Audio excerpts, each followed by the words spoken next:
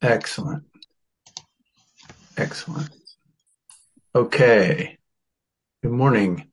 Give me a second. Somebody should say something while I'm getting my technical side of it together over here. Good morning, everyone. Hello. Hello. I want to celebrate. I had last week when I was not here, I did Rage Club, introduction to Rage Club with 29 women between 65 and 99. And it was amazing. It was, they did the towel exercise.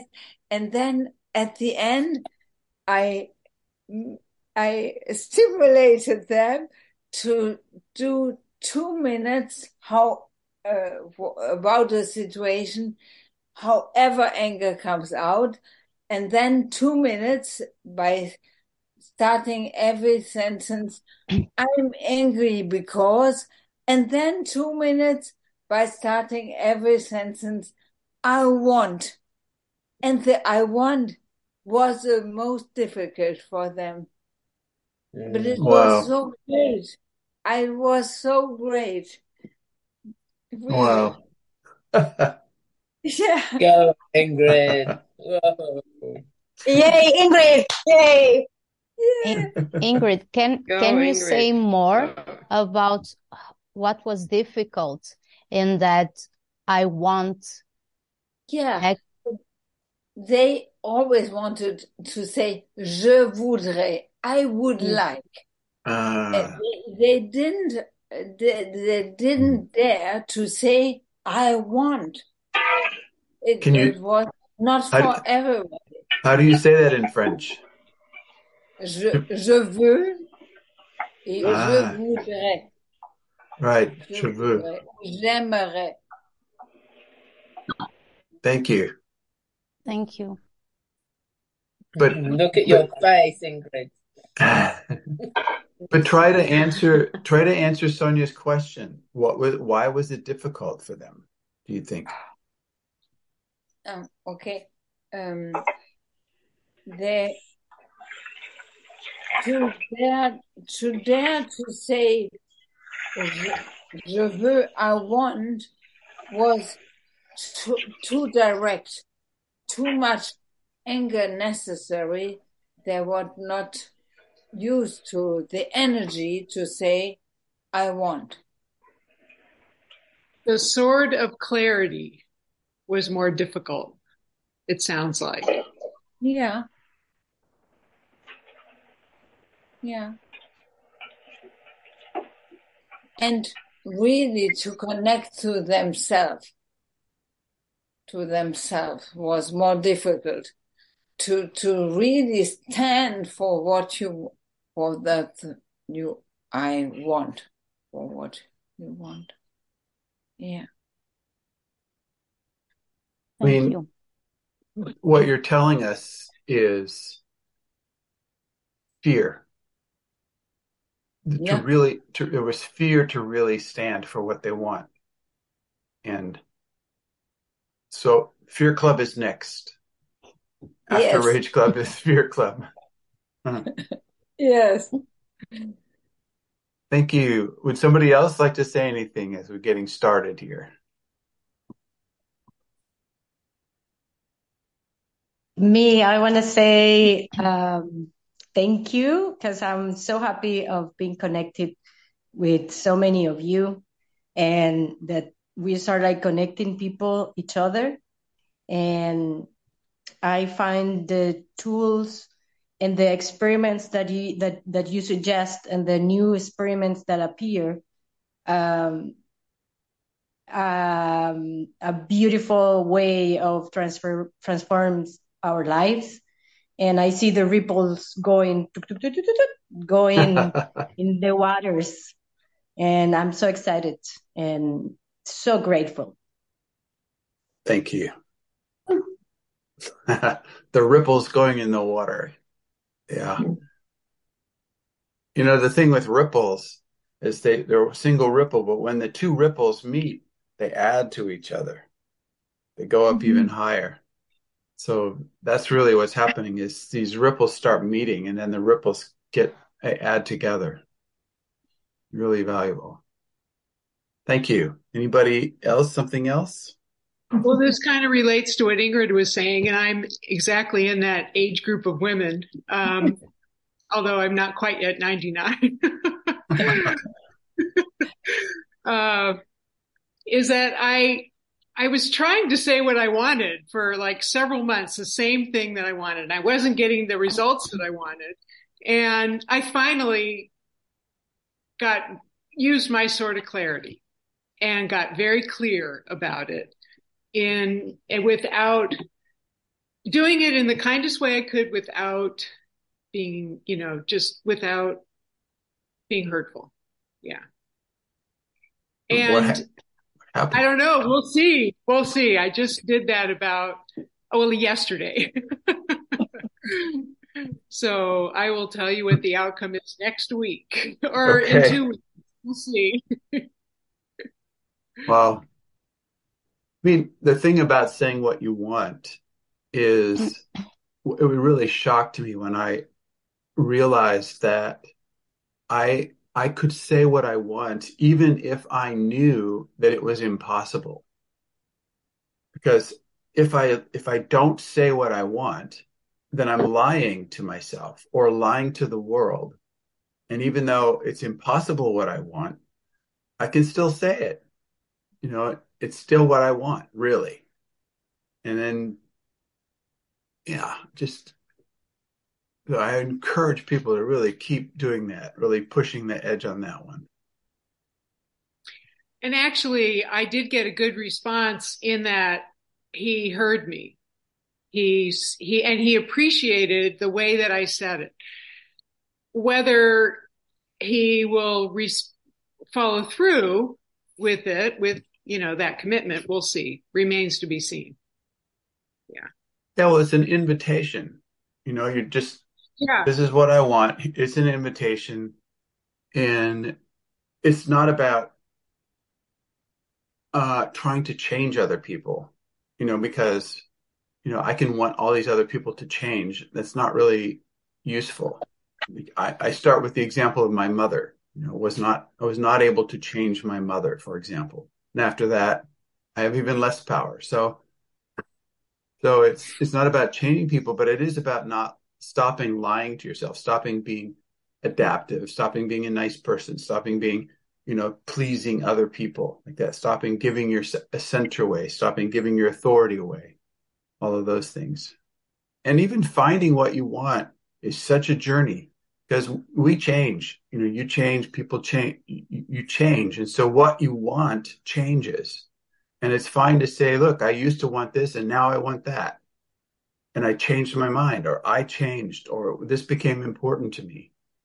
And especially on this path, our values change and our perceptions change. And so what has value at one time no longer has value. I'm sure you know this.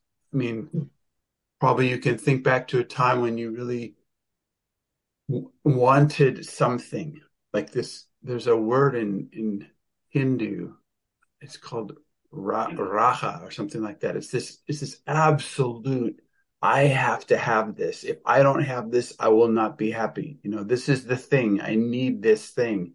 And then you go through all this effort and you get this thing. And a couple of years later, you look back at that thing and go, I remember that time when I had this sensation where I have to have that and I don't have that anymore. And you can even give it away or sell it or just throw it away or whatever, where this thing or a situation, I have to have it where I'm the leader or I'm invisible. I have to be invisible, whatever the thing is. And then you can go, well, gosh, I really don't need to be invisible anymore. And so it's to honor that your steps on the path, to honor your evolutionary change, to respect it. And don't think that once you have said a thing that it has to stay that way, forever, in terms of to have integrity, it doesn't mean that you always stay the same. That's not what integrity means. Integrity is about doing what you say you're going to do. And so it doesn't mean to be sane. If I'm like 15 years ago or 5 years ago, I said this and now I'm changing my mind, it makes me feel like I'm going crazy. Well, no, what you're doing is evolving. You're waking up, or you're expanding your awareness and taking greater levels of responsibility, because responsibility is just consciousness in action. And so as your values evolve, they'll evolve along with you. Like you're evolving as your wants evolve. And the point is, in terms of relating, is just being clear about it. Just really simple and clear about it. So thank you for bringing that up, Phyllis. It's really, yay for your edge work experiment. Somebody else has something else? Yes. Today was the last day on my apartment, and so I delivered the keys. I'm doing this new experiment of traveling around Portugal, and I'm feeling a lot of fear about this. And in this process, I was sharing the apartment with my brother and a friend of his. And I discovered that I think that I'm responsible for my family and for their happiness. And I have this big weight on me. And there's this story that if I don't do something, they will suffer, and I'm responsible for their happiness. And I want to ask for an EHP about this, and who will hold space for me for this. I see Dimitra and Angela and Ingrid. It's great. Thank you. Sonia, there could be a couple layers to that. It's a big enough kind of theme that there could be a couple layers. So you can keep an eye open to see, okay, that was the first layer. It was huge. And next week, there could be another layer, 2 or 3 more layers coming up. Just pay attention to that. It's really a big one. Thank you for doing that. Thank you. Sonia, there's a website called Nomadic. I'm pretty sure it's called nomadic.mystrikingly.com. And there's a number of us who are nomadic, and I think it's a step in the path somehow, is to let go of physical objects and having a home and having a place, a place that we are familiar with, and really letting go of that.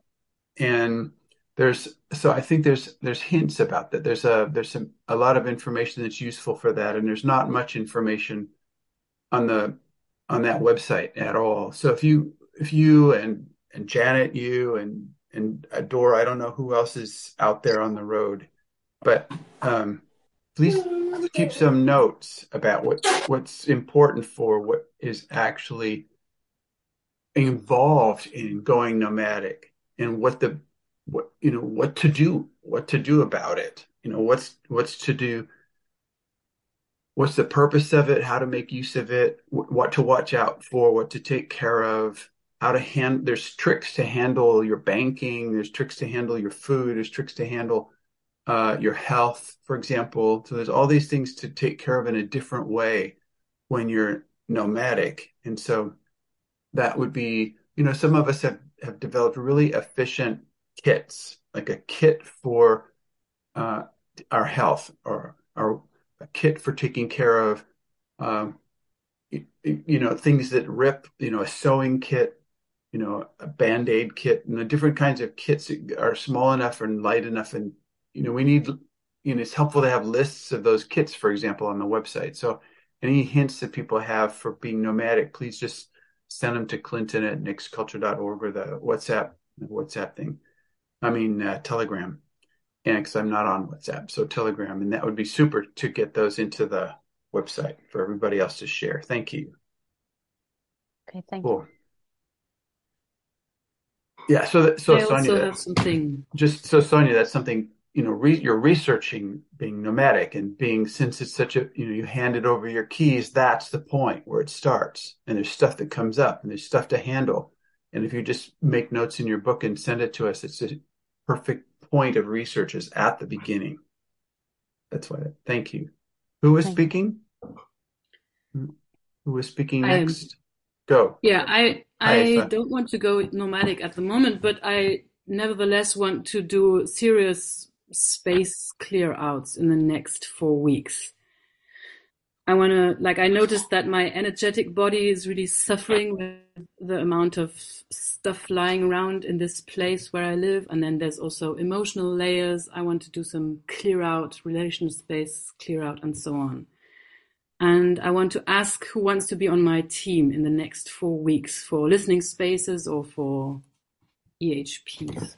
All right, start writing. You've got Gabrielle Lechemin, and you've got Sonia Gonzalez, and you have Angela Niederberger, and Ingrid Schmidhusen, and Dimitra Bali. I could not believe that Bali was Dimitra's last name, so I forced her to show me her passport, and it's really her last name. I mean, what a last name. It's amazing. And Dimitra, your website, are you working on your website? I hope so. Yeah, and who else had their hand up? Anybody else? Oh, and Mark Cindy. Ellen, I have you. Did you get Mark? Janet? And Mark. And Wow. Janet. Yeah. That's Wow. great. And Thank And you. Catherine. Okay. Oh, yeah, cool. Perfect. Thank you. I will create a group and reach out to you. Great. Wow. Report back, okay? Because Yeah. this is it's another there's another website that could use some whatever you discover, Ava, on this thing, this clean out thing. And it's called Radical Simplicity. And this is a part of Radical Simplicity. And we need whatever your notes are from this whole, why did you collect the things in the first place? Or how does that happen that you end up, what is the cost? What does it cost you you said just cleaning out your relationship space. Is that what you said also? Yeah. Yeah. So, okay, what's going on in there? So, why are we clinging? Why do we cling to stuff? Like all these things. And what happens when you put things in Germany, wherever you're in Germany, right? There's this amazing, incredible tradition in Germany where if you put something out on the street, it's a free flea market. And people keep their eyes. It's only that country that I know of. You put something on the street, it's gone. You have to be careful. And you really have to take care not to look into those boxes or you come back home with more stuff. All right. Actually, that's happening in Eugene quite a bit too. And people are actually putting them on the neighborhood site. Come by this address and take what you want. Wow. Yeah. Yeah. There's enough stuff in the world. Really, we don't need to manufacture more stuff in the world, and it accumulates, and it's time for the backwash, for the wave to go backwards. We collect, and then it's time for that to go, the tide to change. It's time for the tide to change. Thank you. Thank you. Yeah, team. What's the name of that team, Ava? You have to give it a name. Yeah. I don't know, decluttering team. Yeah, perfect. There you go. Thank you. Yeah. Knew it was D something. Yeah. Deconstruction. Anybody else sharing something else? Clinton. Yes. This is Mark. Hello? Mark. Is it me? Yeah, Mark next, and then Habet. Okay, Mark first. Oh wait, Mark, can you relinquish to Habet because she's in a special circumstance? Okay, Habet, you go first, and then Mark next. Habet, you come on. Can you come back? Ask to unmute. Yes. Good, go. I want to ask for a team because I had the situation that I was practicing in a dojo. Like I opened a dojo and I gave myself as a practice, let's say. And then, in fact, I went into the emotional healing process, and there is a mix of fear and sadness, and there's this bouncing back between desperation and guilt, and that this is a pattern, and I want to look at it, and I need a team for it. I need a team that is also into decontamination, because what I experience is that this is the hook, like the trigger point of a gremlin child play that's going on, and it shapes a lot of how So ask. Go ahead, just ask. Yeah, who would like to be in my team to look into this trigger? Dor and Mark and Ingrid. Thank you. Yeah, super. Thank you. Okay. Thanks a lot. Mark, you're on. One thing I noticed was that a Beth on the Possibility Creation Village team put in a request at the start of our meeting to be on one of the groups. And I was just curious if anybody reached out to Beth and said, hey, we're on this call. Would you like to come and actually get some stuff here? That was one curiosity. But what I really want to speak to is the statements about I want. I heard you connect that in your first example with impossible. And I wanted to flip it over. Who's the you you're talking to? You, Clinton. Okay, you got to use people's names. Say I want even though it's impossible. Clinton said, say I want even if it's impossible. I want to relate to say I want to all 5 bodies. I want good health. My body hears that and tells me, well, then maybe don't eat this crap food and eat this other food. So I just want to put that in perspective too, or a distinction. The I want is powerful because if we speak to our bodies are listening and want to have a communication with us. I do massage practice, and that's what I teach almost all my clients that they don't know. They don't understand their body is there, it listens and it talks. So your body is there, it listens and it talks. We've been trained to not listen to our body. So I just hold that up, and that's one of my biggest practices is to listen to my own body. Thank you. Thank you. Thank you. Oh, and I would rather say I appreciate you listening to me. I understand I have a gremlin with my thank yous. I'm working on it.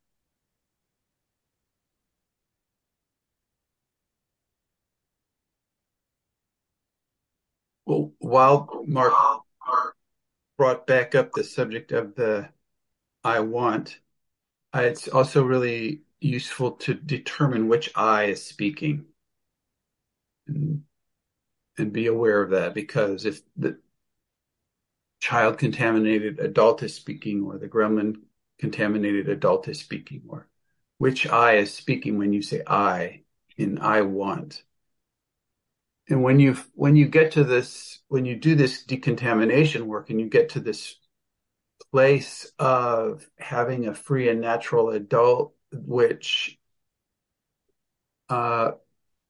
is not being hijacked by the child or parent or gremlin or demon, whatever. And it's really, you find yourself centered in this leverage point. It's a fulcrum point, and you say, I want, and a whole another level of I starts showing up, which includes your bright principles and your archetypal lineage, for example. And even things like echo can start working through the small now I that's speaking in the moment. And you're actually, when you're holding space, this is a space holder hint, when you're holding space for a process or a workshop or training or Rage Club or Fear Club, or when you're holding space and you say, I want, it can surprise you to learn that it's actually what the space wants. The space speaks through you because the space does not have a mouth. You are the mouth for the space. And it shocked me the first time I realized, like I said, I want your shoes in an impeccable order on the shoe shelf. And I wasn't talking for me. It was not neurotic Clinton speaking. It was this Drala of the space that was speaking through me saying, I want. And because the space wanted to ramp up into a whole new level of magical work in the space, and it could not because the shoes were a mess on the floor. So it was the space speaking through me saying, I want. So this journey of I want continues, and I love this journey. Eva, go ahead. Yeah, I want to know, how do you distinguish between this? I like living in a community. I so often heard this sentence, yeah, the greater good wants, or this is what is needed. And it's this fuzzy we thing going on. There's somehow this concept of what the space needs or what would be good for everybody now. And how do you distinguish between that going on and what you've just said? If you listen to the recording of what you just said, your answer will be at least partly there. So do you know which feeling you had when you were saying that? It looks like your mouth is making. I'm angry. Say it again. I'm angry. Yes. That's how you tell. That's how you tell. When this we, Okay.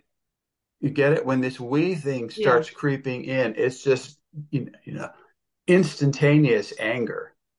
And this is how you tell. Go, what, this is bullshit. Your bullshit detector is going, so your sword in your bullshit detector, and that's how you tell.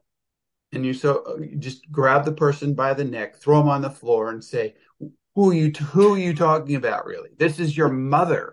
This is some philosophical idea. This is whatever, your teacher in third grade talking. It's not. Okay. Now I know why I often got the feedback I should do martial arts. It's to do that move. Yeah, just do the move. That is martial arts. That is martial arts. That's useful martial arts. The founder of Aikido, God, what's his name? What is the sensei? Somebody have the top of their head, the founder of Aikido.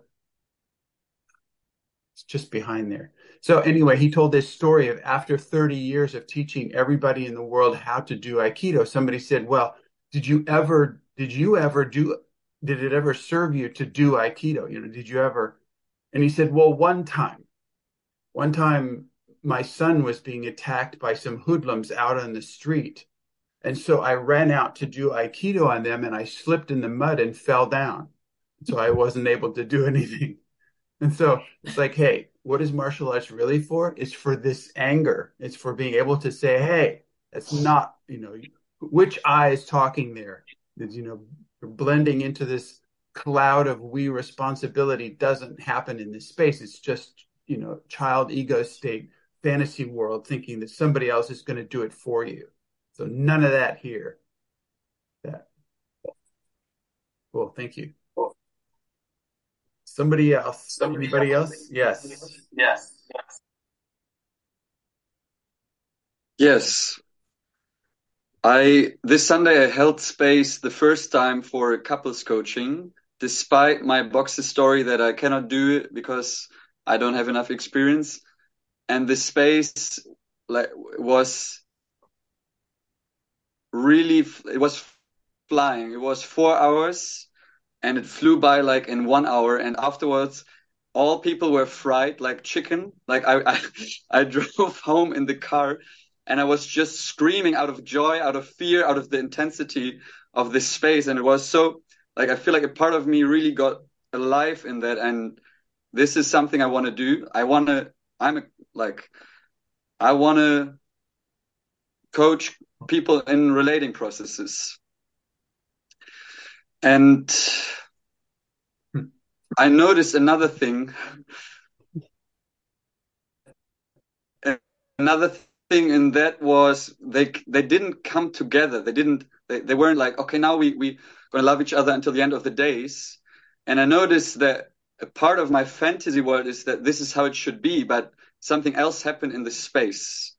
And like to notice that it's not what I think should happen in a relating process or in people's lives that's going to happen in a space, but something else. Like I'm just holding space for their like their authentic life force expressing itself and making their choices for them. I feel glad. I'm great. Celebrate this. And in this, I noticed this pain that actually comes from separated parents that still lingers in that, and where I think I need to heal relationships if they even though they do not exist, but in that term. Yeah, thank you. My little worry, I had just a little worry, Kian, is that once you become an agent, like once you have agency in this domain, which, that's a demonstration or example of you having agency in a domain that you were not aware of before so much. And all of a sudden you discover that you have agency there. This does not mean that does not necessarily mean that that is your calling, that is your specialty. So when you say, I want to do that, you could be blocking other uses that the Earth Coincidence Control Office has for you. If your ego goes, God, finally I found something that I can do, and it clings on so I can be special, or I can be a good, partnership counselor, and you cling on to that, then you're blocking the evolutionary flow of where you could be moved. Echo grabs you by the shirt and moves you off somewhere else, just like it did to this case. It moved you in there. And if you start saying, okay, this is it, I've got it, and this is what I can do, you're going against forces you're cutting off an interesting future. You're cutting off an alignment with Echo that would be really valuable for you and other people. So it's a little warning about that. So. Thank you. I noticed that. Okay. Grasping. Yeah, grasping. Yeah. Yeah. Cool. That's how it goes. You never know.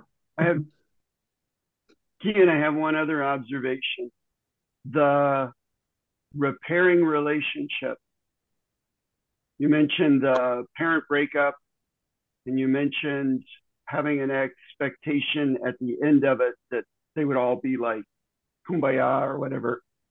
To just watch for the fact that relationships aren't meant to be permanent necessarily. They go through life cycles, they die. Right now, my roommate is going through the death of a dating relationship, and he is clinging. And he tells himself he knows that the relationship isn't for him, and he clings to it. So just to have an awareness that sometimes helping people let go and see what happens can be really useful, because we're so trained to cling. We built this boat, it must sail.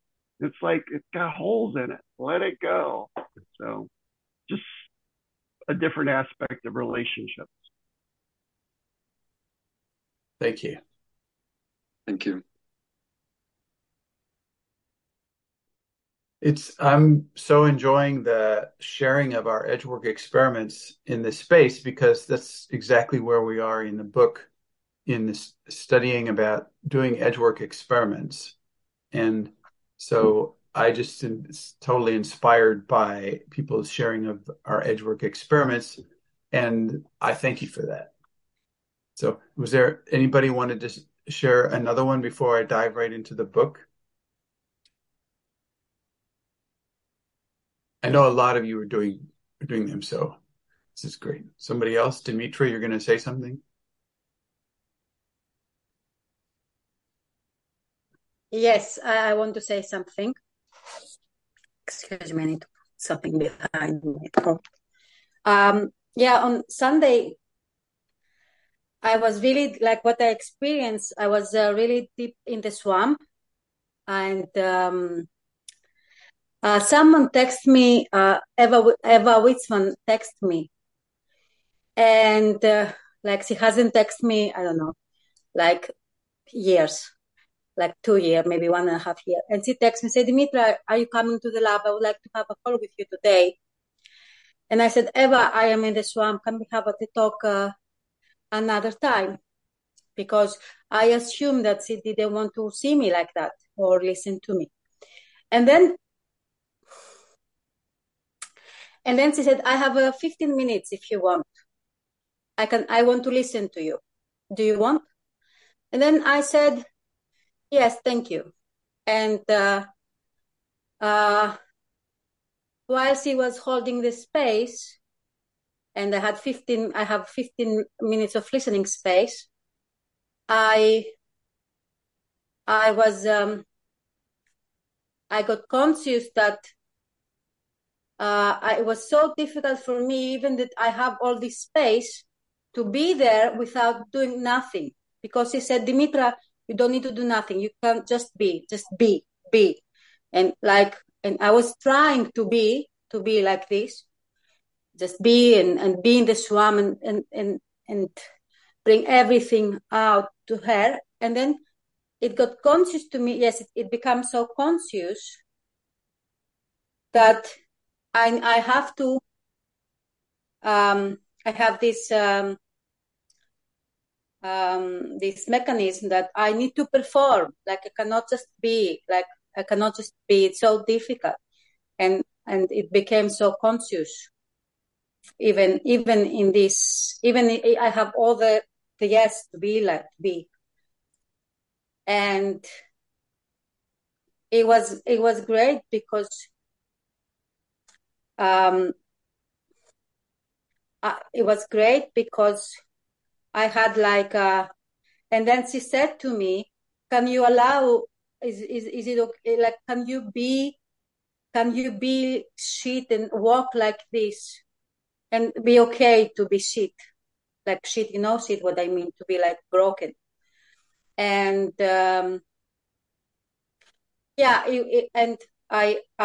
she sent me an article about the agents of I don't remember, like how is to walk around the city and be broken. And yes, I didn't manage to be okay with that yesterday, and today I managed today to be okay with that, and to also to be with my mother, like impossible, and be able for the first time to express my feelings, and she was able not to be hooked by this. And that was because I was sad in front of her, and I said, okay, I'm sad because I have to make this mess and I don't know how to make it right. And it was the first time that my mom didn't got hooked, and she was like a space holder. Like for her, it's not so easy. I mean, so that's my experiment. Thank you.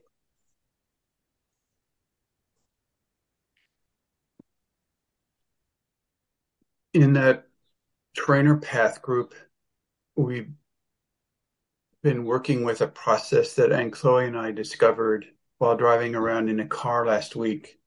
and we're calling it Centering the Being. So we practiced it in our Trainer Path meeting, and it worked again really well. And so I made a website for it called Centering the Being. mystrikeline.com, and it has a pretty good description of how it goes. And we will be putting on some demonstration videos of people actually doing the process with each other. And if you're interested in that, you could go to the website and arrange with each other to do this. And the idea is simple, and it's exactly, Dimitra, what you were saying, which is we focus on trying to fix things or trying to make things better or working on ourselves or doing this work and practicing and having our practices, and the action part of it becomes sort of obsessive. It becomes the focus. So we get so focused on the actual actions or the efforts or the steps to take that our being is off center. It's not, we find ourselves focused on the externalities or the details or the necessities or the demands or the requirements and all that. And we're focused on that. And that at a certain level, it's time for the being to stand up in the world, to come back to and actually put the being center in the being and to come from there. And so I encourage people to go, check out the website. Thank you for putting it there in the chat, and to watch the videos when we get them up in the next week or so, and do that with each other.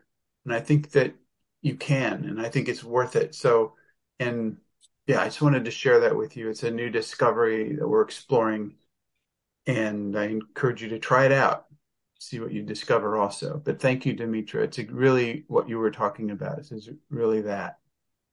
So thank you.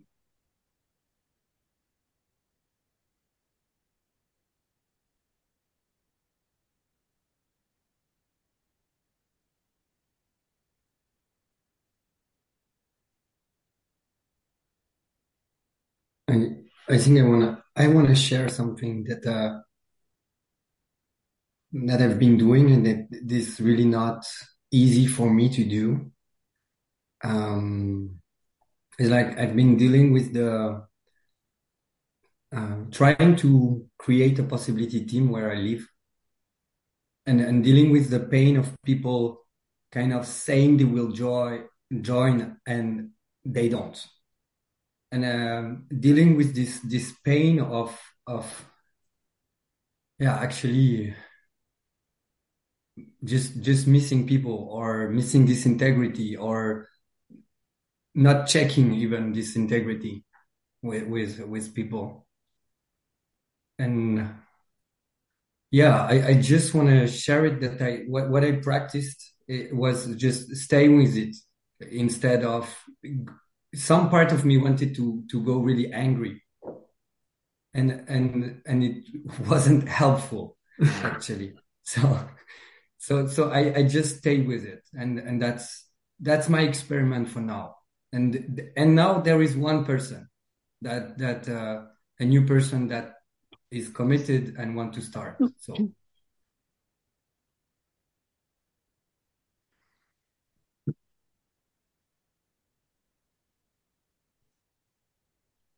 thank you.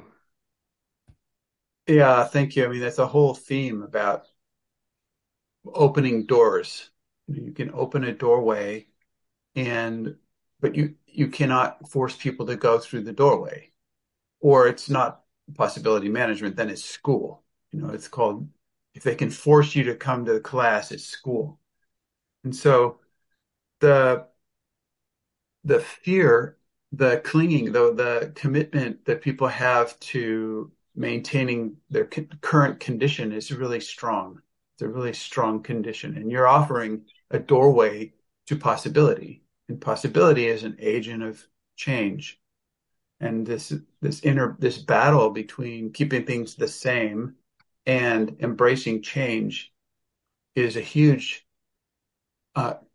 experimental ground, because even though we're designed for evolutionary change, which means fundamental change, we're designed for that as human beings. We have been trained to try to keep things the same, to try to grip onto a way of life or a success story or a self-image and market that, or believe in it ourselves as if it's true and real and should stay like that. And with almost no role models around, people encounter your doorway of opportunity to engage possibility or source possibility together. And it's just scary. It's just so different from everything else. At the same time, there are ways to announce your invitation in a broader way that's more chaotic, that has more of a chance to actually find the random people who are ready in their lives or have an interest to do the edge work of encountering possibility. And one way that I found was to put up a little notice in weird places around town. I mean, Phyllis remembers those days where we put posters around the campus of the university, and they were just this simple little thing, that we're having a meeting, and it wasn't such a big deal. But people came, people came. And so every city that I went to after I left college, I would put up these little posters, and within a week or two, I had 8 or 10 edge workers coming to regular meetings, and they were not people that I knew. They were complete strangers, and some of them were very strange in terms of the word stranger. There were quite some strange people coming around. And these days, there are whole things that never existed last millennium.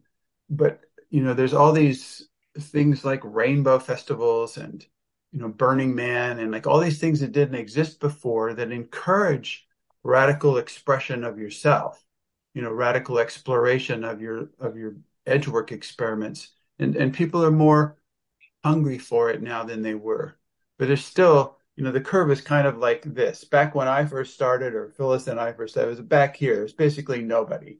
And over the 20, 30, 40 years, whatever, we're starting to get to somewhere over here in the curve. It's kind of like starting to noticeably go up. Like if I look back 5 years, there's a lot more wild stuff going on than there is now, more wild stuff going on than there was even 5 years ago. So the change is noticeable, but we're definitely not up here in the exponential part of the curve yet. So there's still mostly fear-based culture of trying to be normal or trying to maintain the status quo. And that's one of the toughest things in the world to change, or to put a crack in the status quo.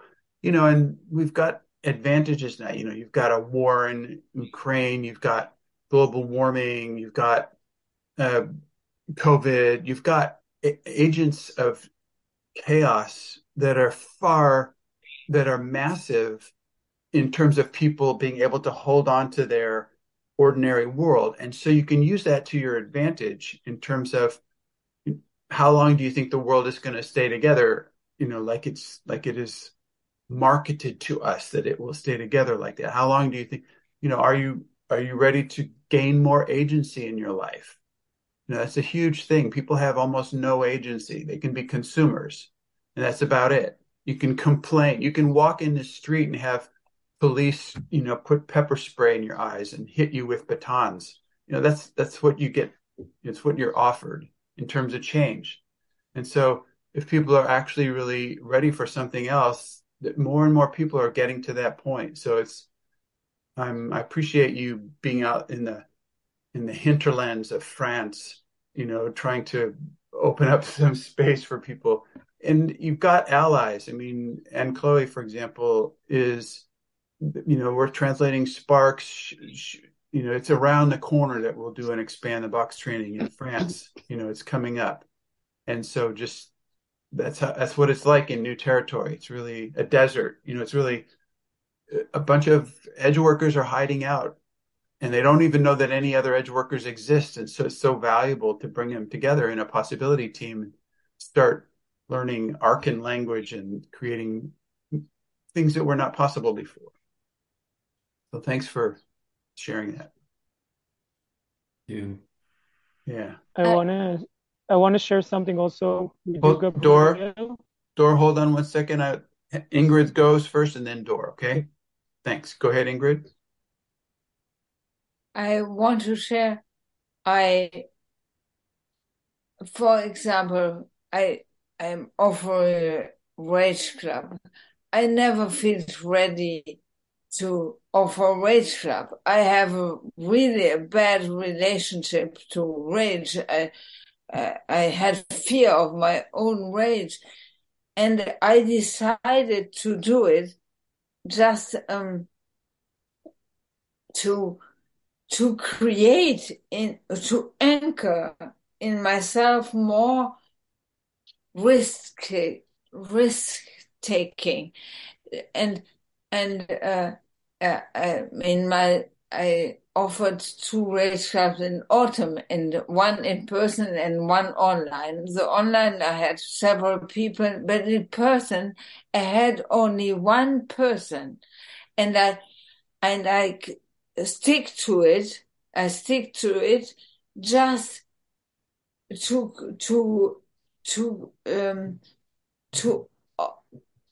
offer echo or the universe or life that I become a center for people which are between modern culture and something different, that I would be the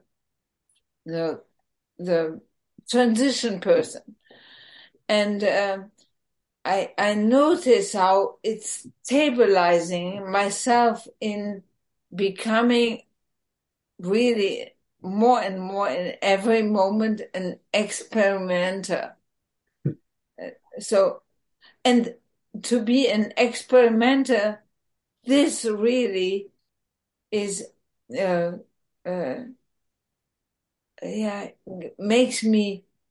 me joy.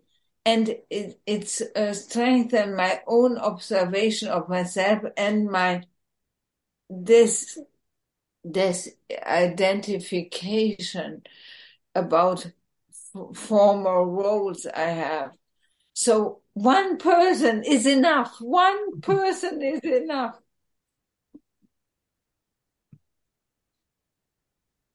What a fantastic way to say it. The former roles that I had. Let them roll off your back like water off the back of a duck. Just let it go by.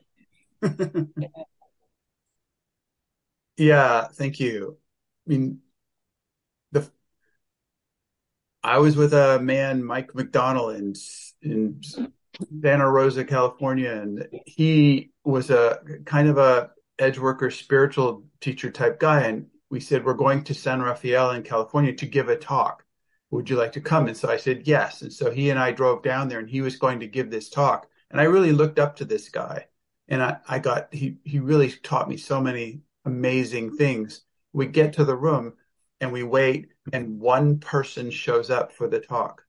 And he gives the most amazing talk. I wish I would have recorded it. His whole heart, his whole being, he was like talking to 1,000 people to this one person and me as just, the janitor. And it was fabulous talk to one person. And this completely blew my mind. I go, okay, well, let's pack up and go home. He goes, why? I go, well, there's only one person here. He says, there is one person here. There is a person here. And he just gives this amazing talk, and I will never forget it. And it's such a big thing to actually take a stand like that. So thank you. And now you have 20 some people coming to your Rage Club. Thank you. Thank you. Okay, Dor, go ahead. Yeah, I want to share for Gabriel. What came up for me, there was another side to that where I heard you say that you had anger and it was not useful for you or something like that. And what I discovered, it works for me, that every time that people don't show up to the stuff that I do, which happens a lot, is that I kind of go into myself and see what is the feedback in that. What is, like, where can I be more clear about my proposals? Which, for example, that's one of my gremlin strategies, to be not clear in my proposals. So then people see it, and that may be like 1% or 5% of their decision not to come. So you can use your anger every time that this happened, to kind of see where is this a training for you to make different proposal, change your proposal. I don't know. And really you can use a team for that also, to ask in the team, like, I did, this was my proposal, and one person came, like, how can I improve my proposals? Something like that. Thank you. Thank you. In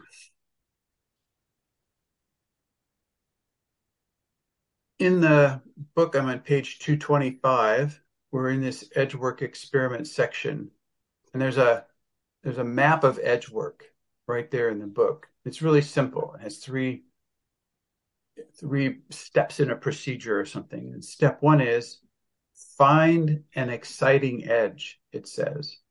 And if I was working on this now, I would add more words to simply the word exciting, because exciting is not necessarily the definition of the most appropriate edge to be working on. So you could find a scary edge, or a useful edge, or an edge that has been invisible to you for all your life until right now you discover, oh my gosh, there is an edge here. And so you have to find the edge first, which in the bridge work from modern culture to next culture, the first step is to find the edge of modern culture. And it's a shock for anyone in modern culture to realize that modern culture has an edge, because modern culture is marketed as the best things that human beings ever invented on planet Earth. And it's supposed to encompass everything. And in fact, it's just this little island, and it has these edges all around of the thought-aware limits, of the awareness limits or consciousness limits of modern culture. It's just an island. Little island has all these edges. And so the sheep are given stimulus to keep looking in at the center of modern culture instead of realizing that it has edges. And so when people get tired of the show at the center of modern culture, the wars and the new products and the political intrigue and blah, blah, all this news, when you get tired of that, you start looking around for what else there is. And then you discover that modern culture has an edge. And so it could be any kind of an edge at all. It could be your own internal, personal, inner navigating edge, or it could be the way that you show yourself edge, or the way that you communicate or ask questions. Like, what questions are you unwilling to ask of another person? And that's an edge. So there's so many edges that you can go to. So you find an edge that would be profitable or useful for you to work with, and you go to that edge. That's number two. Go to that edge fully, which means it isn't just stick your toe in. It isn't like consider it for 30 seconds and go back. It means really go to the edge and stand there. You stay at the edge. And you know that, just from life, you can see that it's at the edges that evolution occurs the most. It's the interface between two media, like between the air and the water, between the water and the land. That's this interface between, solid and liquid. That's interface zone where stuff is really happening. That's the edge. And the thing is to go there, and, our box is freaking out because our box is like, well, you're feeling afraid at the edge. How do you know you're at the edge? Because you feel afraid. That's how you can tell. There's fear there. And so you go, fear, hello, fear. What do you have for me? And you go, I must be at the edge. Fear tells you you're at the edge. And you just stay there and you just keep breathing. That's all. So find the edge, go to the edge and stay there. And then when you can get it together at the edge, the step 3 is you do edge work experiments. And the edge work experiments there are not these big things. It is not like step over the edge, leap over the edge. And there's all this modern culture marketing, leap over the edge, like that. It's not about that. It's about staying at the edge and developing, like deepening the context with which you're approaching being at the edge. That is an edge work experiment. And what you will find when you stay at the edge is that the edge is no longer there. The edge moves because you start becoming home. You start finding roots at the edge. It's no longer the edge for you. It becomes a new part of your territory. You've taken something that was nothing and you've made it into new territory for yourself. And it does not take so long, especially for you guys, it will not take so long for the edge to become solid ground. And what that means is that you've transformed through staying at the edge, you transform it into not being an edge anymore. And then you have to look around. You've got to look around and go, where did the edge go?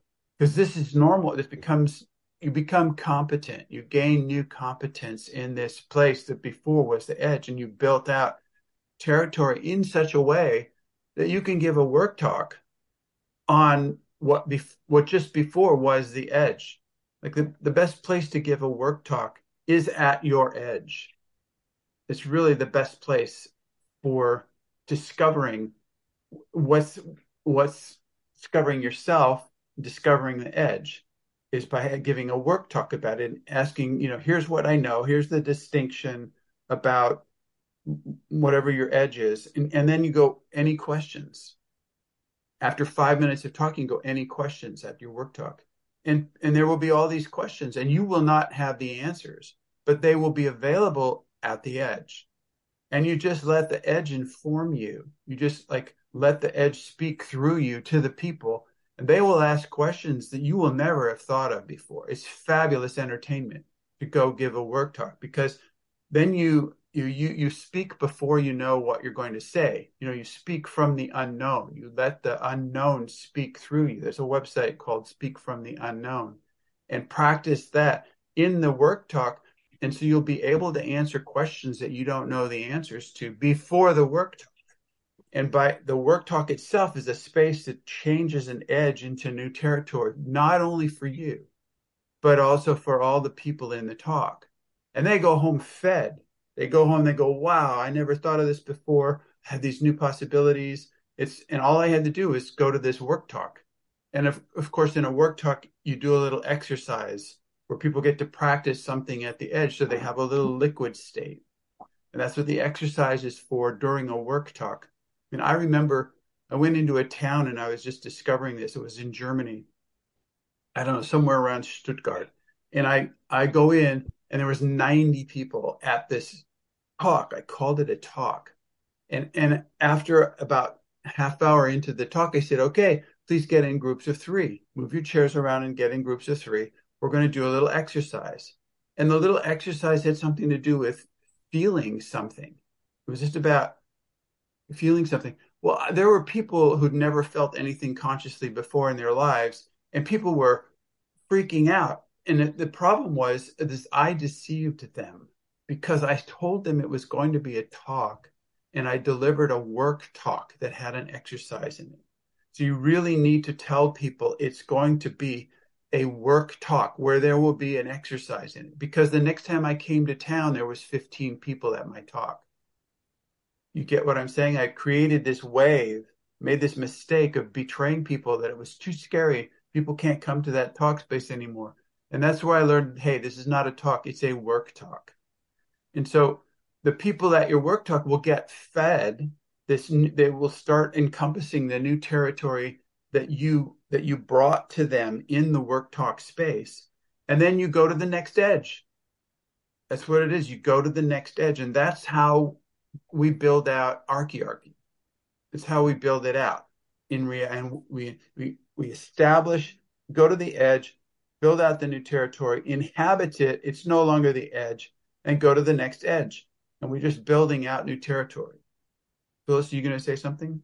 Yeah. Do you remember when that happened in Eugene? You were giving a work talk, and the group got really angry at you because you were requesting that they become vulnerable.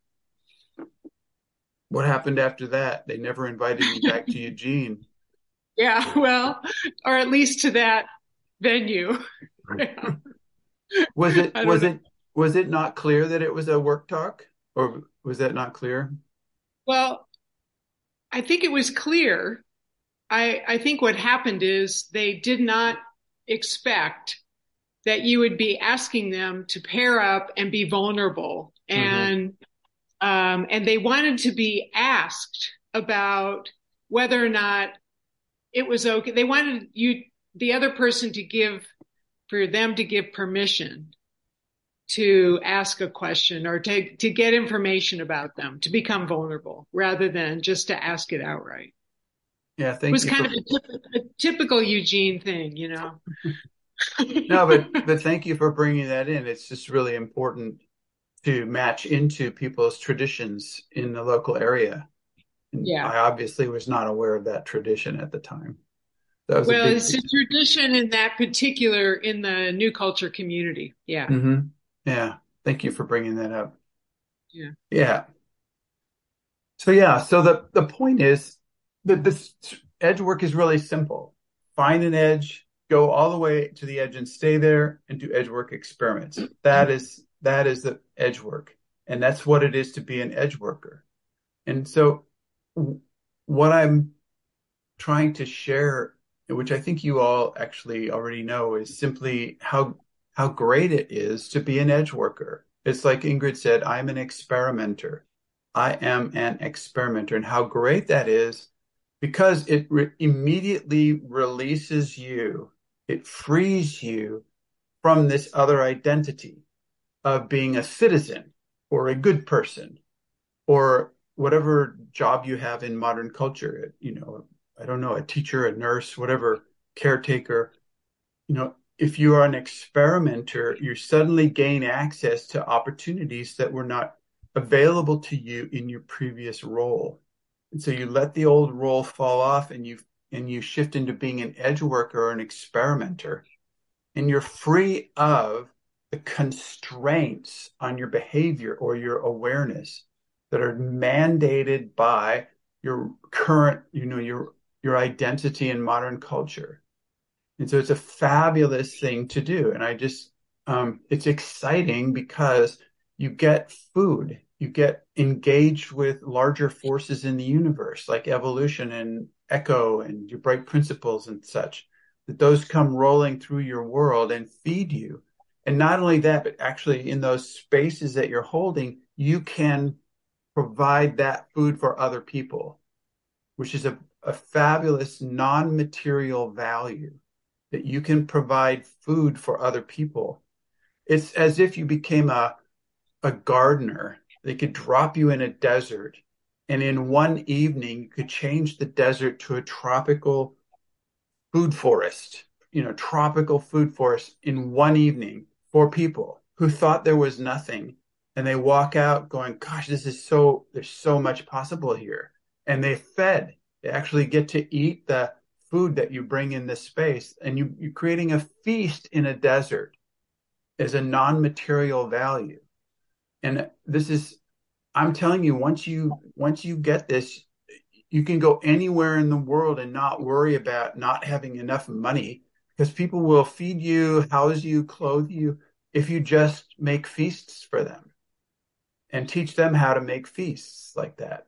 How do they do that? And so you get access to the whole planet. Like we're designed, Gaia is begging us to become facilitated, like what do you say? Agentified, like to gain access to this capacity because it's designed into us. So Gaia is like hoping, celebrating, like, why are you putting chemicals on crops and trying to mass market food, like in New Zealand here, they've chopped down all the trees and destroyed all the forests and put sheep there. And what do they do with the sheep? Well, they chop them up and sell them to the global market. Why do they do that? Well, so they get enough money to buy carrots and potatoes so they can eat.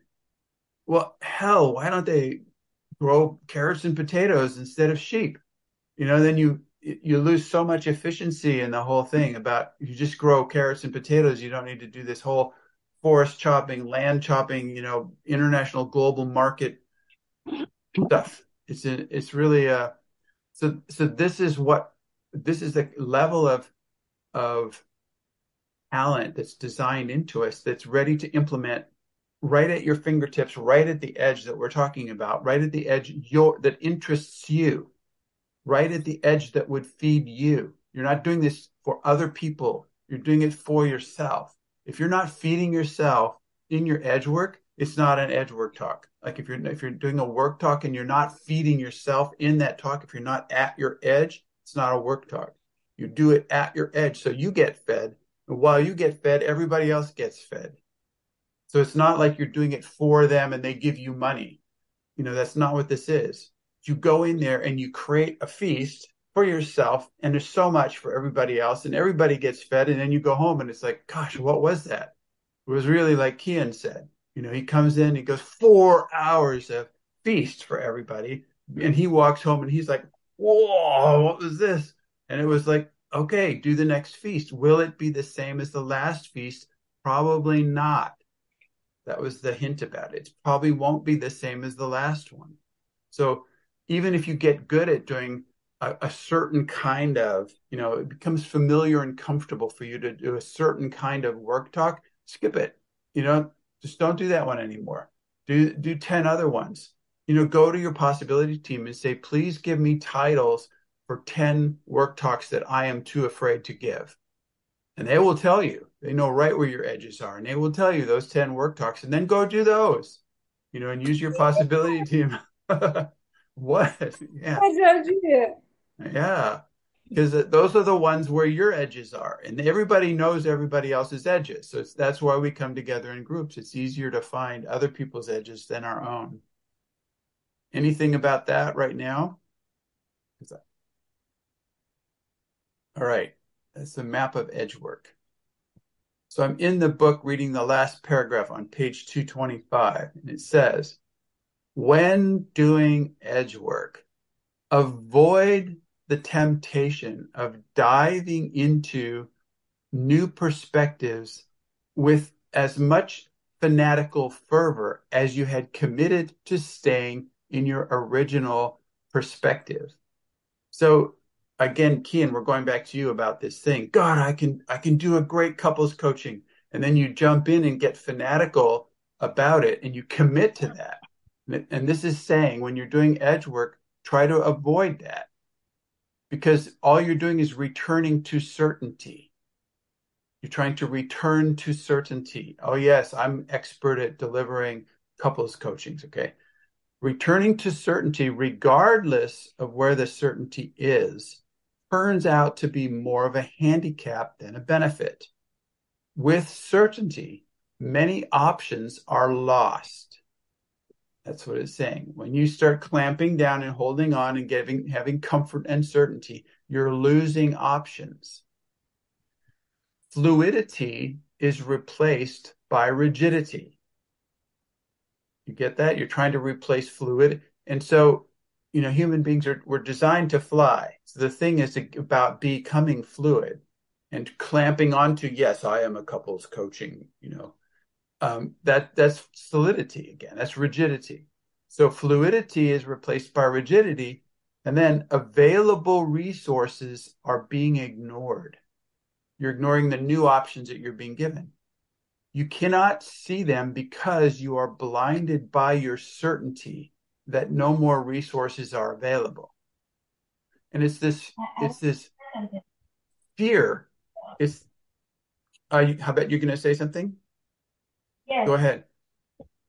Yes, it's because everybody was present in that moment, or it's when you said when I told you about my experiment to accept, to do radical acceptance, I was in this, okay, I'm expecting too much. I have too much stories about my children. I want this and I want that, and I'm not okay, and I have this not okay box, and I have to learn how to accept things. I was still in the certainty of thinking that I know who I am and I know how it should be and things. And then you came up with this other experiment about noticing and noticing what I don't notice and what's the purpose and stuff. And then I was doing that, and then the next level was I was noticing that I did not notice how much next culture is already in my life. And then I had to become this edge worker who's looking out for the things I don't notice, right? And that was amazing. That was really, and I see how this is not my comfort zone to be okay, like to be glad about things or to have things work. And I see, for example, at my work that they use Taurus technology already. Like they don't call it that, but the way they do it is that. And then they're shifting from this, like just what you said.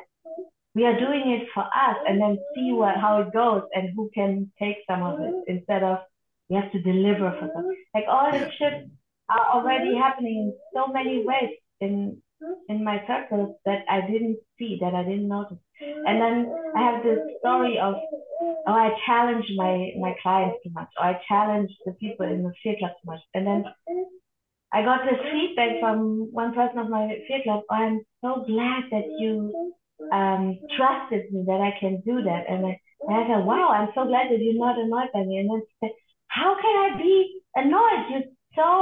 You're feeding us, you're not, like that's what you said. And I don't notice this. And to go there and notice it is actually my uncomfortable zone.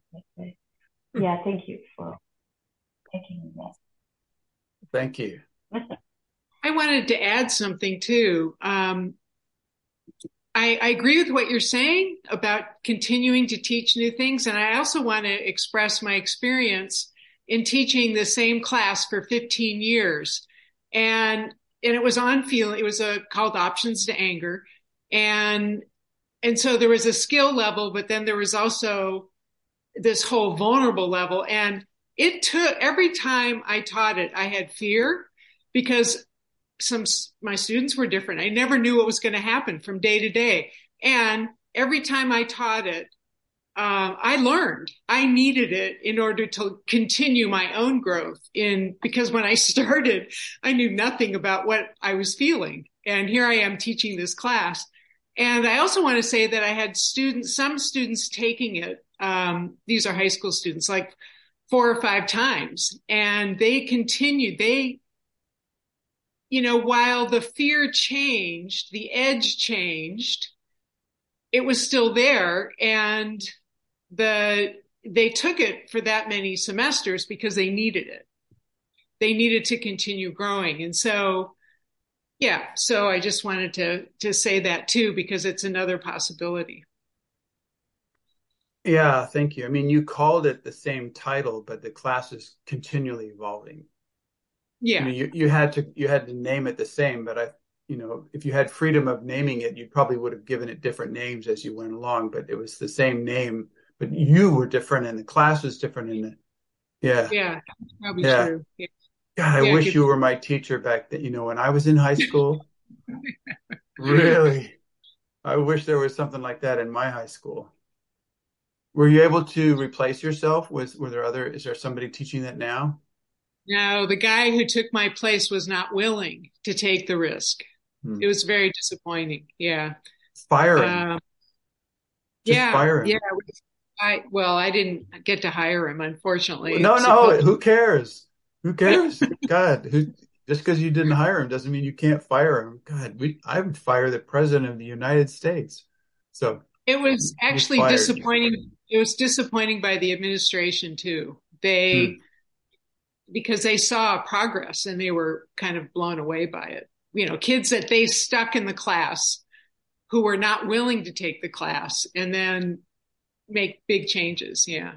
So nice work, Phyllis. Thank you for doing that. You know, I'd like you to write a book about it. I could probably. There are enough experiences in those 15 years.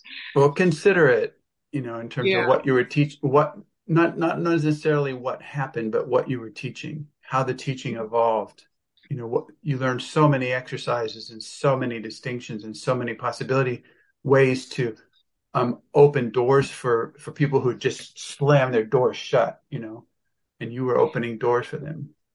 Yeah, and the reason they asked me to teach that class is because Kip Kinkle had just shot up a school in this local area, and he was a ninth grader who was disenfranchised, and so who had anger, and so they did something about it and asked me to teach this class, which really did help some of those kids who felt disenfranchised and alone.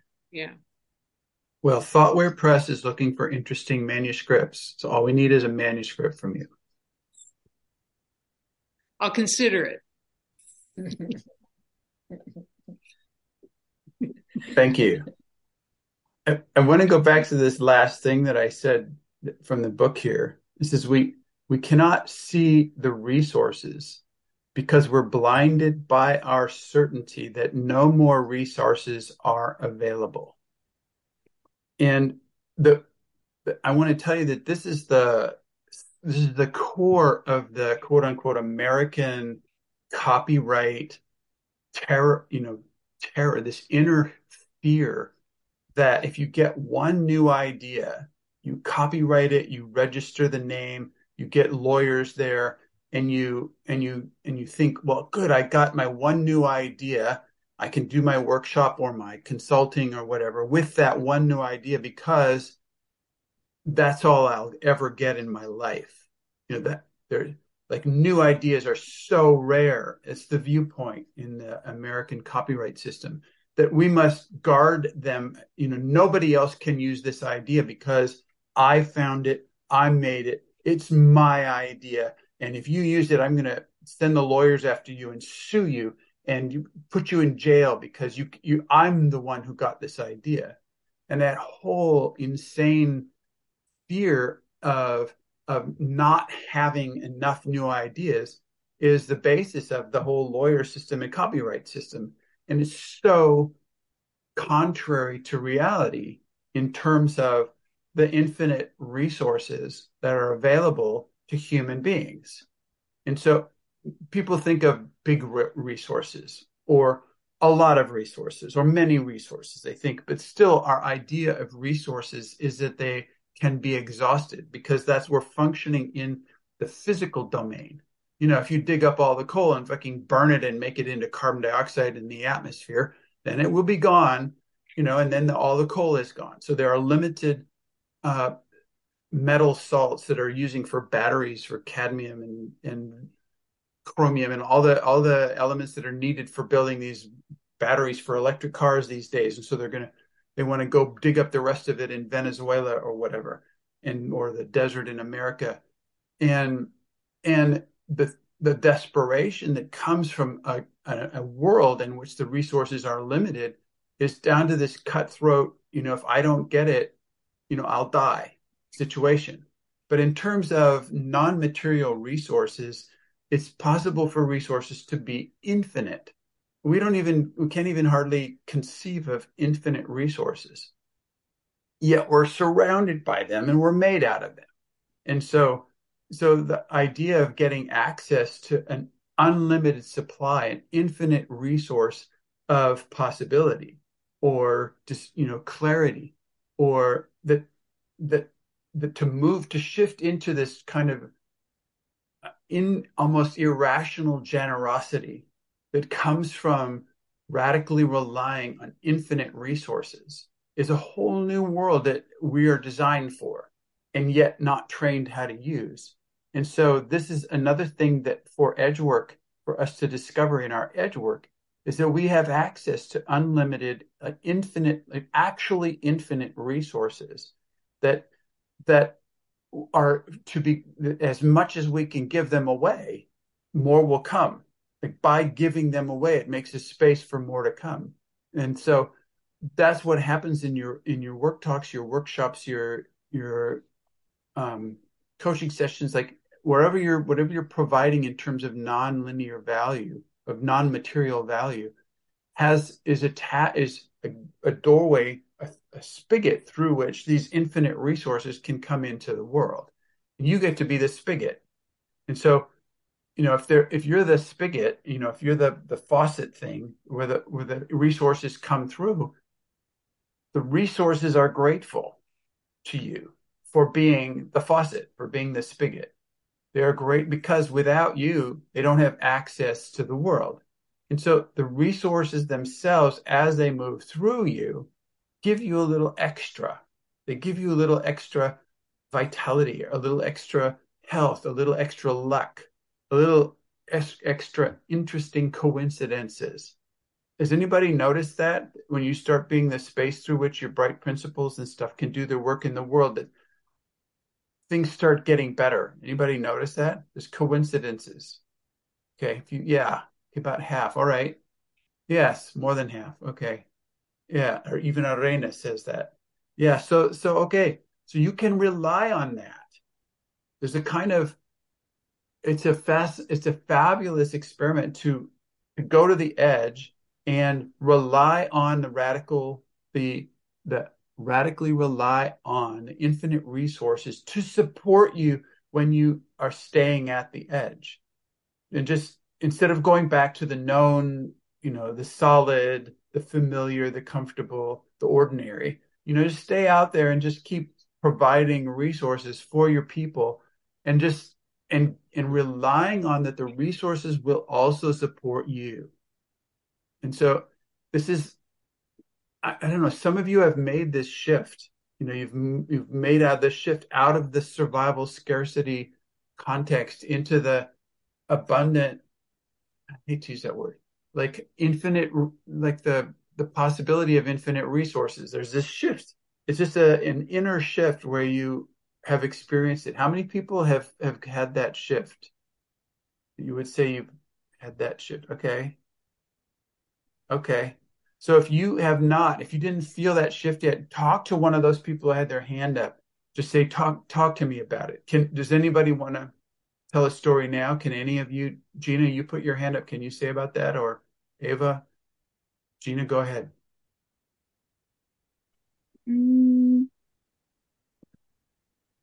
I think it started for me with connecting with the earth more. So spending time outdoors and really being mindful of the plants and the animals and that they're beings like me. And I just kind of had, I guess at some point it just sunk in that is what I'm part of, and it's part of me, and it's infinite and abundant, and I really felt energetically the connection. And then I got into manifesting and like wanting material things. So I started saying affirmations and thinking to myself, I already have it, or there's an infinite supply. And that experiment didn't turn out how I expected, but it turned out better. It was like programming myself to be more receptive, to accept what's already there, and to realize I don't have control necessarily of getting things I want, but what I need is, in my experience, it usually comes to me in some way. And if it doesn't, when I want it to or expect it to, I have the inner knowing maybe that it's not the time, or it's going to come later, or it's like a new route for me to take. Thank you. Thanks. Was there somebody else going to say? Yeah, Ava? For me, it's showing up with, I used to have this mindset that I have to do work even though I don't really love it, just because I just have to do it to survive financially or so. So I was stuck in this job that was was okay, but it wasn't really feeding my soul at all. And then with doing rage work more and more, I just came to this point where I said, I'm not doing this anymore. I don't want to. And actually this shift was like, why should I be here to do things I don't want to? That's not right. So I'm just doing what I want to do. And that's actually working. It's like clients show up and people I can work together show up and we're creating together, or I create something alone, and it's just turning out from like day to day that's actually possible to just stick with. And I'm not doing stuff I don't want to do. That's just done. I'm over with that.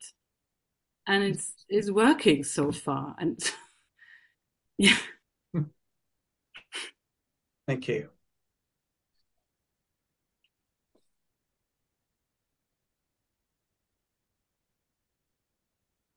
You know, even if that was Habet's had her hand up for about 2 minutes now. Who? You can't see Habet. Okay. Habet, go ahead. What came to me is that like the abstract wording did not help for me, like to rely on right principles. But when I got that love or all those right principles, that they are not a feeling, that love is not a feeling, but a force like gravity. Then I got that I'm working against it. Like it's not just about relying on it, but to stop working against it. But to like, I think I would work against gravity. That's so nonsense to do. But actually, I'm doing it all the time with all the other bright people. And to find a way of listening to it and following it and everything else, like what's happening inside of me, all these box reactions, all these feelings and stuff, it disappears while this force is still there. So relying on the force is actually the only thing that is reliable, while everything else is this running against the wall or kind of, I don't know, working against yourself. Thank you. Thank you. Sonia, go ahead.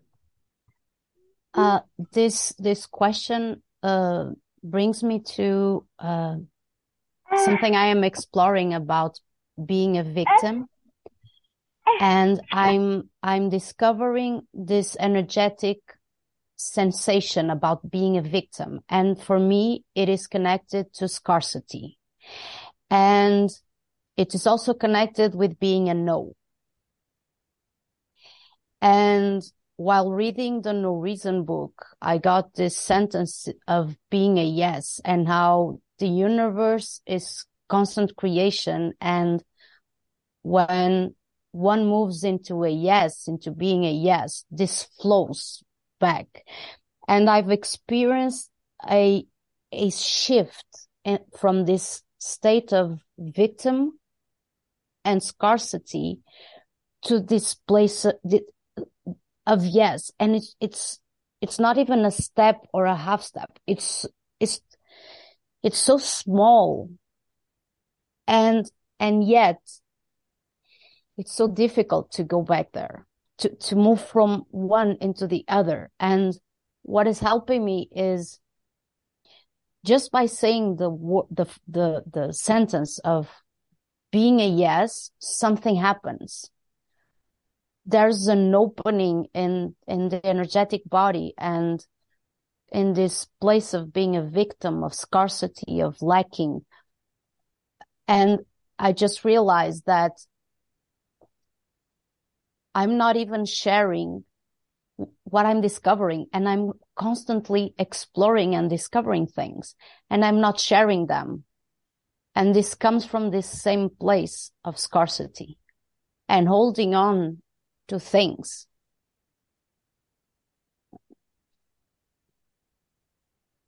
Time for another edge experiment.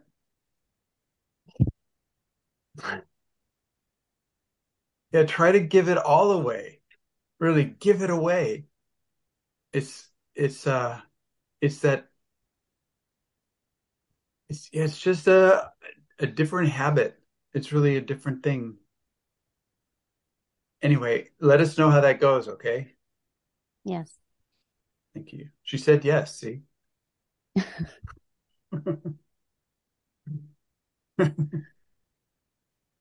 Ingrid.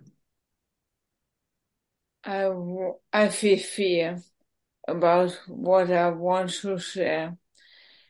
I was almost 40 years ago committed to support the music of a composer, my husband, and in a way it costed my health. And I'm surprised myself when I ask the question, was it worth it? The answer is yes. And so no regrets, no resentment, no victim, nothing of that. And now Echo put me out of that house. I can relate to Denis, my husband.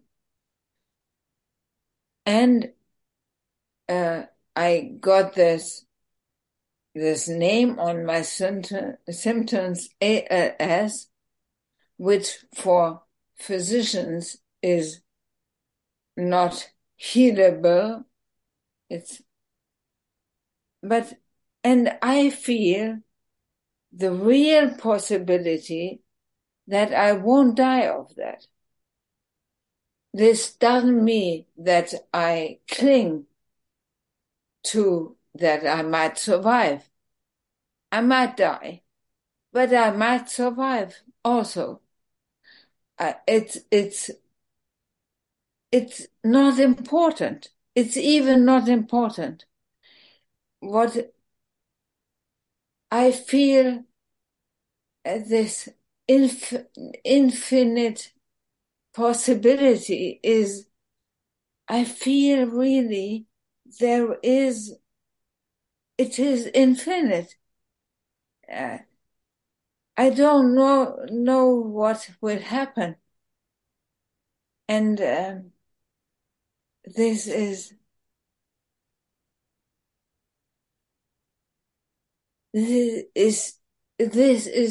pure joy, but it's not the right word. The right word is it's a dialogue. It's a dialogue with the life. It's a dialogue in any moment. And who knows when the dialogue will finish? I don't know.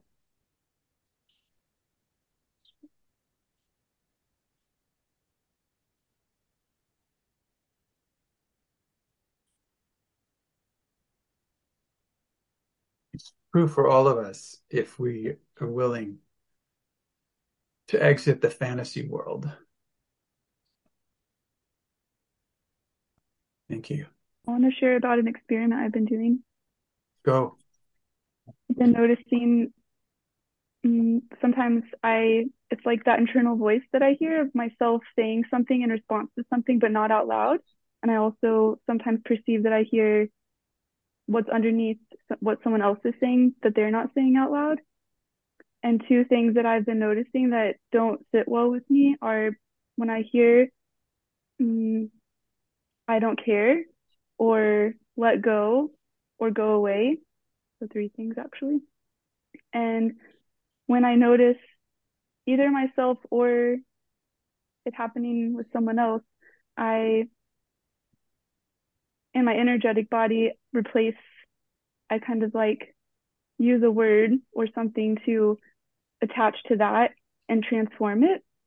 And I've been connecting it with my work with people who experience suicidal ideation or who have tried to kill themselves, because I've been having this realization that when people are walking around in the world, if they are hearing that, either out loud or not, that is, and they're already feeling so lonely and disconnected, it can lead to them killing themselves. And so I feel like I have this ability to transform it, and I don't know how really to explain it in words well, but I think it's happening in the energetic body, and it's been a fruitful experience for me, and I've been able to catch myself and be more mindful when I'm saying it to myself or to someone too. And what do and you just say? realizing, like, What do you actually say? if someone says something and I'm like, I don't care, like I hear myself say I don't care, then I'm like, no. I can always care, and I can always hold on, and I can always stay. It's just an experiment. Thank you.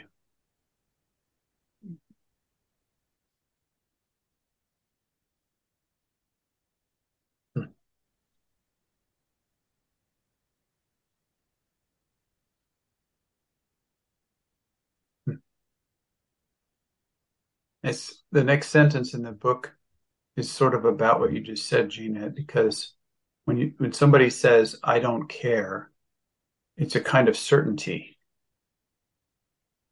The certainty, I don't care. And even with the handicaps, the book says, even with the handicaps of certainty being so clearly spelled out, it is not as easy to abandon certainty as one might imagine. So when you contradict the I don't care thing, it's not as easy. It's not just, saying the opposite. It's actually a different universe. Caring is a different universe. Being certain that you don't care is one universe, and caring is another universe. And to shift from one universe to the other. So, for example, one religious fundamental, let me get a grip on this. What am I saying here? For example, one religious fundamentalist miraculously freed from the thought prison of her original beliefs found that she had the strong tendency to establish herself in new beliefs with equal extremism. So that's what we're talking about, is like this extremism thing.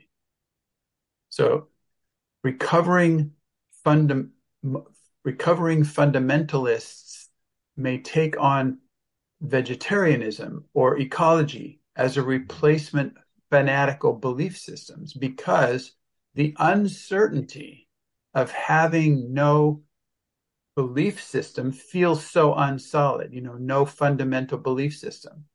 So the experience of having no fundamentally true, the right belief system feels so unsolid. Uncertainty is unsolid. However, consistent experimentation with edge work reveals that certainty is an illusionary safe harbor, not sponsored in a universe that flows. You get that? We're in a universe that flows. Panta rei is a Greek saying that from some guy, but he said Panta rei, it means everything flows. So we're in a universe that's flowing. So certainty is not sponsored. It's an illusionary safe harbor, and it's not sponsored in a universe that flows. The groundless experience is a hard-earned and hard-kept treasure for the edge worker. That treasure, once found, can be well put to use. The treasure of groundlessness, that you're actually okay in groundlessness.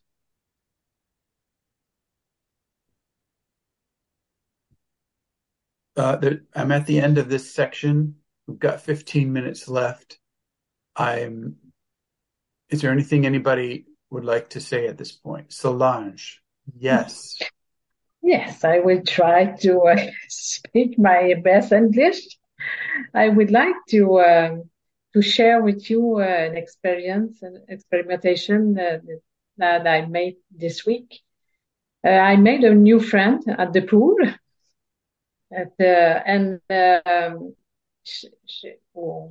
we are friends now. And once she told me, "I don't want you to come to my home." She repeated a few times because at my home it's not clean, and I don't want anybody at my home. That was okay. I'm the kind of person that don't like to press people, but this week I have the impression to ask her to go to their home, to her home. And I don't know why, but I decided to go at the edge. For me, it was the edge to ask. And I was a little bit shy, and I told her that I would like you to invite me to your home. And I was thinking, I was a little bit worried, fear to press her. And I was thinking, and she said, "I agree." I almost didn't hear what she said. "I agree. You can come home." She said, "It's not clean." But I told her, "You are clean. You're the person. You're clean. That's enough for me." And I'm really glad that I asked her. I don't know why I did it, but I was full of joy, and just sharing with you the story. It's really like a miracle. And because I went to the edge, to be a different person, that it's not my. I knew that before the study group, I knew I will not go there. And I did. And I was prepared to reject, but she didn't reject me. And she said, "I agree." And I felt her joy too, to go farther than she had. That's it. Thank you for listening. Thank you. Janet Redmond, did you talk? How's it going in your Edgework experiments?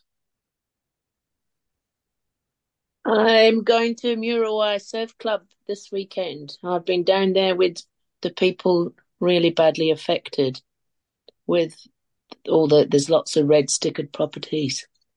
Could you explain what that is? Muriwai is a west coast beach in Auckland that's been devastated by the cyclone. So I'm in the middle of buying an Aki van, which is an Aki caravan that can be used for the one family in Muriwai, and then it will be used for our Arkan village after that. Wow. So that's my edge, being around these people who are so numb that there's 4 major West Coast beaches that have been completely devastated, homes lost, and however, communities happening. People's beings are doing what villagers can do. So I have a lot of joy, and one advantage of being a nomad, I get to go where the impulse leads me. Are you actually helping clean up stuff, or are you having sessions with people? Yeah, both. Whatever's needed. I'm around and available, and I put it out on our platform. Anybody that's willing to donate a small amount to get a caravan for a family to live in.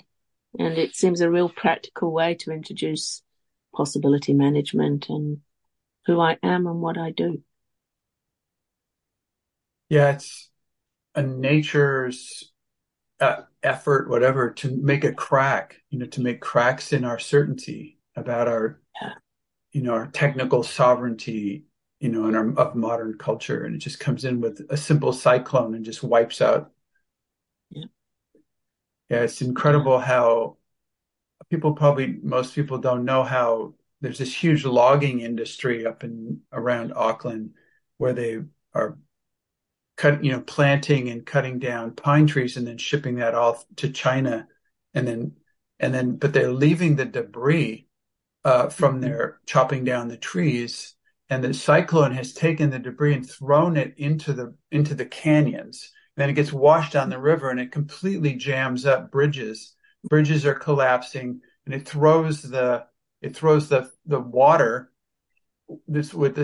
out into farmlands because it can't flow down the canyon because there's so much debris. It just floods out farmlands, and it's just the kind of the trying to escape responsibility by corporations, in terms of trashing out the environment. It's like the shit is hitting the fan, and people suffer at the same time people wake up. So, and Janet, I thank you for your work in there as an agent of people waking up. Thank you. Yeah.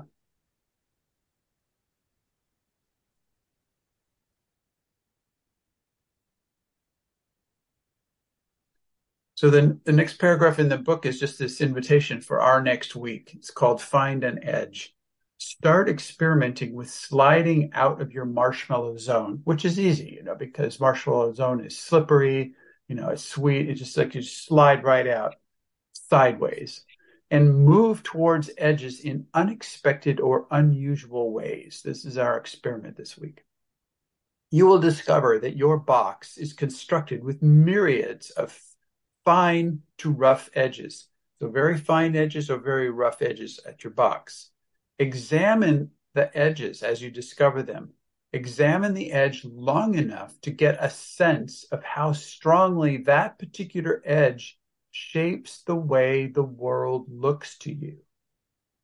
That's the experiment, is to go find the edge and see how much it shapes how you perceive, how you can participate in the world.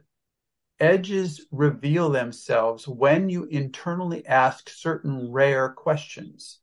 If you listen openly to your answers, you may find that the universe has been asking you such questions for quite some time. Questions like, how honest can I be? In this relationship, in this situation, how honest can I be? Notice if your body has an immediate contraction away from that edge. And because contraction is this resistance, it's this fear.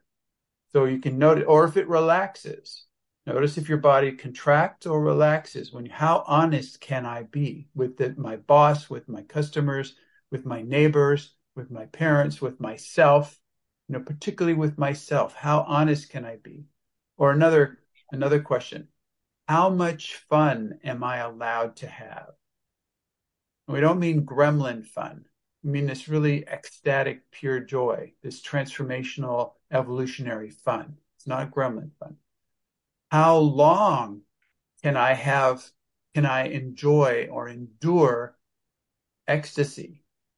The joy, the fun, the pleasure. How long can I enjoy it before I have to shut it down? That's too much. It's too much joy. That's enough. That's enough. Like that. How long can I stay unhookable when I'm talking to someone of the opposite sex? How long can do you walk up there and they don't even say anything and you're already hooked? Could be like that. How long can you stay unhookable? And what are the ways for being unhookable? Like how many unhookability experiments can you do at the same time? Or how totally can I accept my okayness? This is really tough for German people. How long can I accept my okayness? Or in what circumstances can I accept my okayness?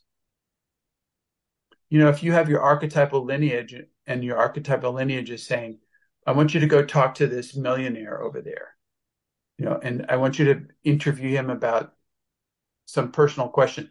Like how long can you be okay enough to do that? Or to this crippled person, you know, I want you to go talk to this crippled person. Your archetypal lineage is telling you this. And you go, I'm not okay around a crippled person. Whatever. Or how much discipline can I practice? You know, how much discipline can I practice on myself without torturing myself? It's not about torturing yourself. It's about flossing your teeth. You know, it's about making your bed. It's about, you know, keeping your promise. It's about paying back your debts completely. So you have zero debts in every domain. You know, how much stuff have you borrowed from somebody that you did not get back yet, that you said you would? Stuff like that. How much can I ask for help? I mean, it's fabulous in this team here where people say, look, could you guys help me with this emotional healing process? Can you accompany me? It's this huge edge to work on. It's an edge. How much can I ask for help? How few beliefs can I have? You know, a belief is a Band-Aid. It covers over the answer to a question, which is, I don't know. And we can't handle the I don't know thing. So we put a Band-Aid over it with a belief. So we walk around in the world with it carrying these beliefs. How few beliefs can you have? What happens when you tear off the Band-Aids and you just throw them into the fire, throw your beliefs into a fire? What are you with no beliefs?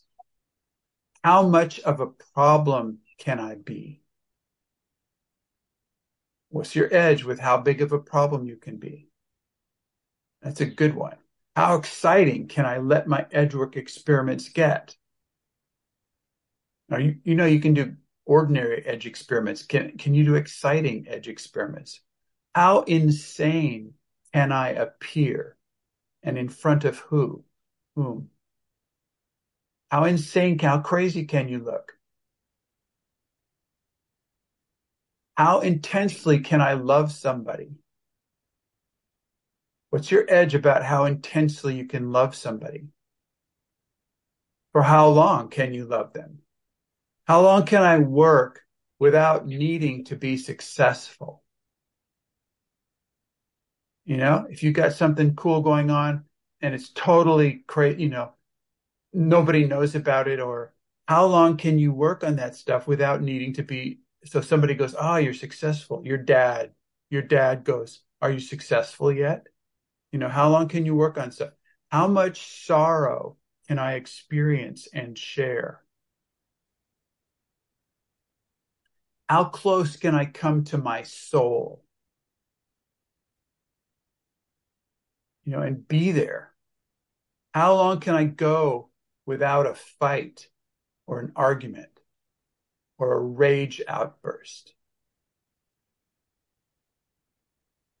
How persistently can I align my actions to creating what really matters to me and let everything else fall to the side?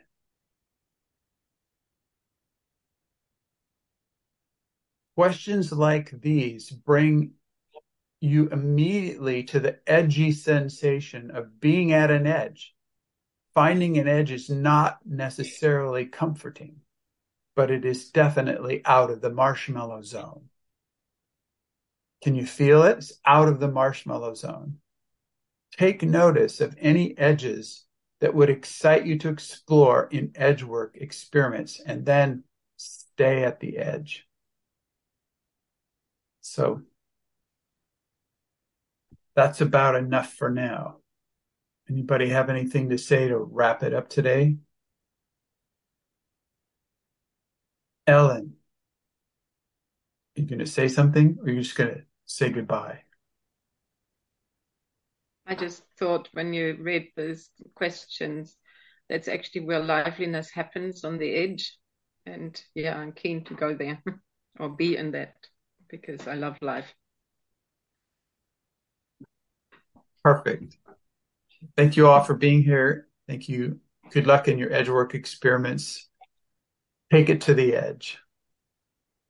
Thank you. One more Okay. thing I thought of.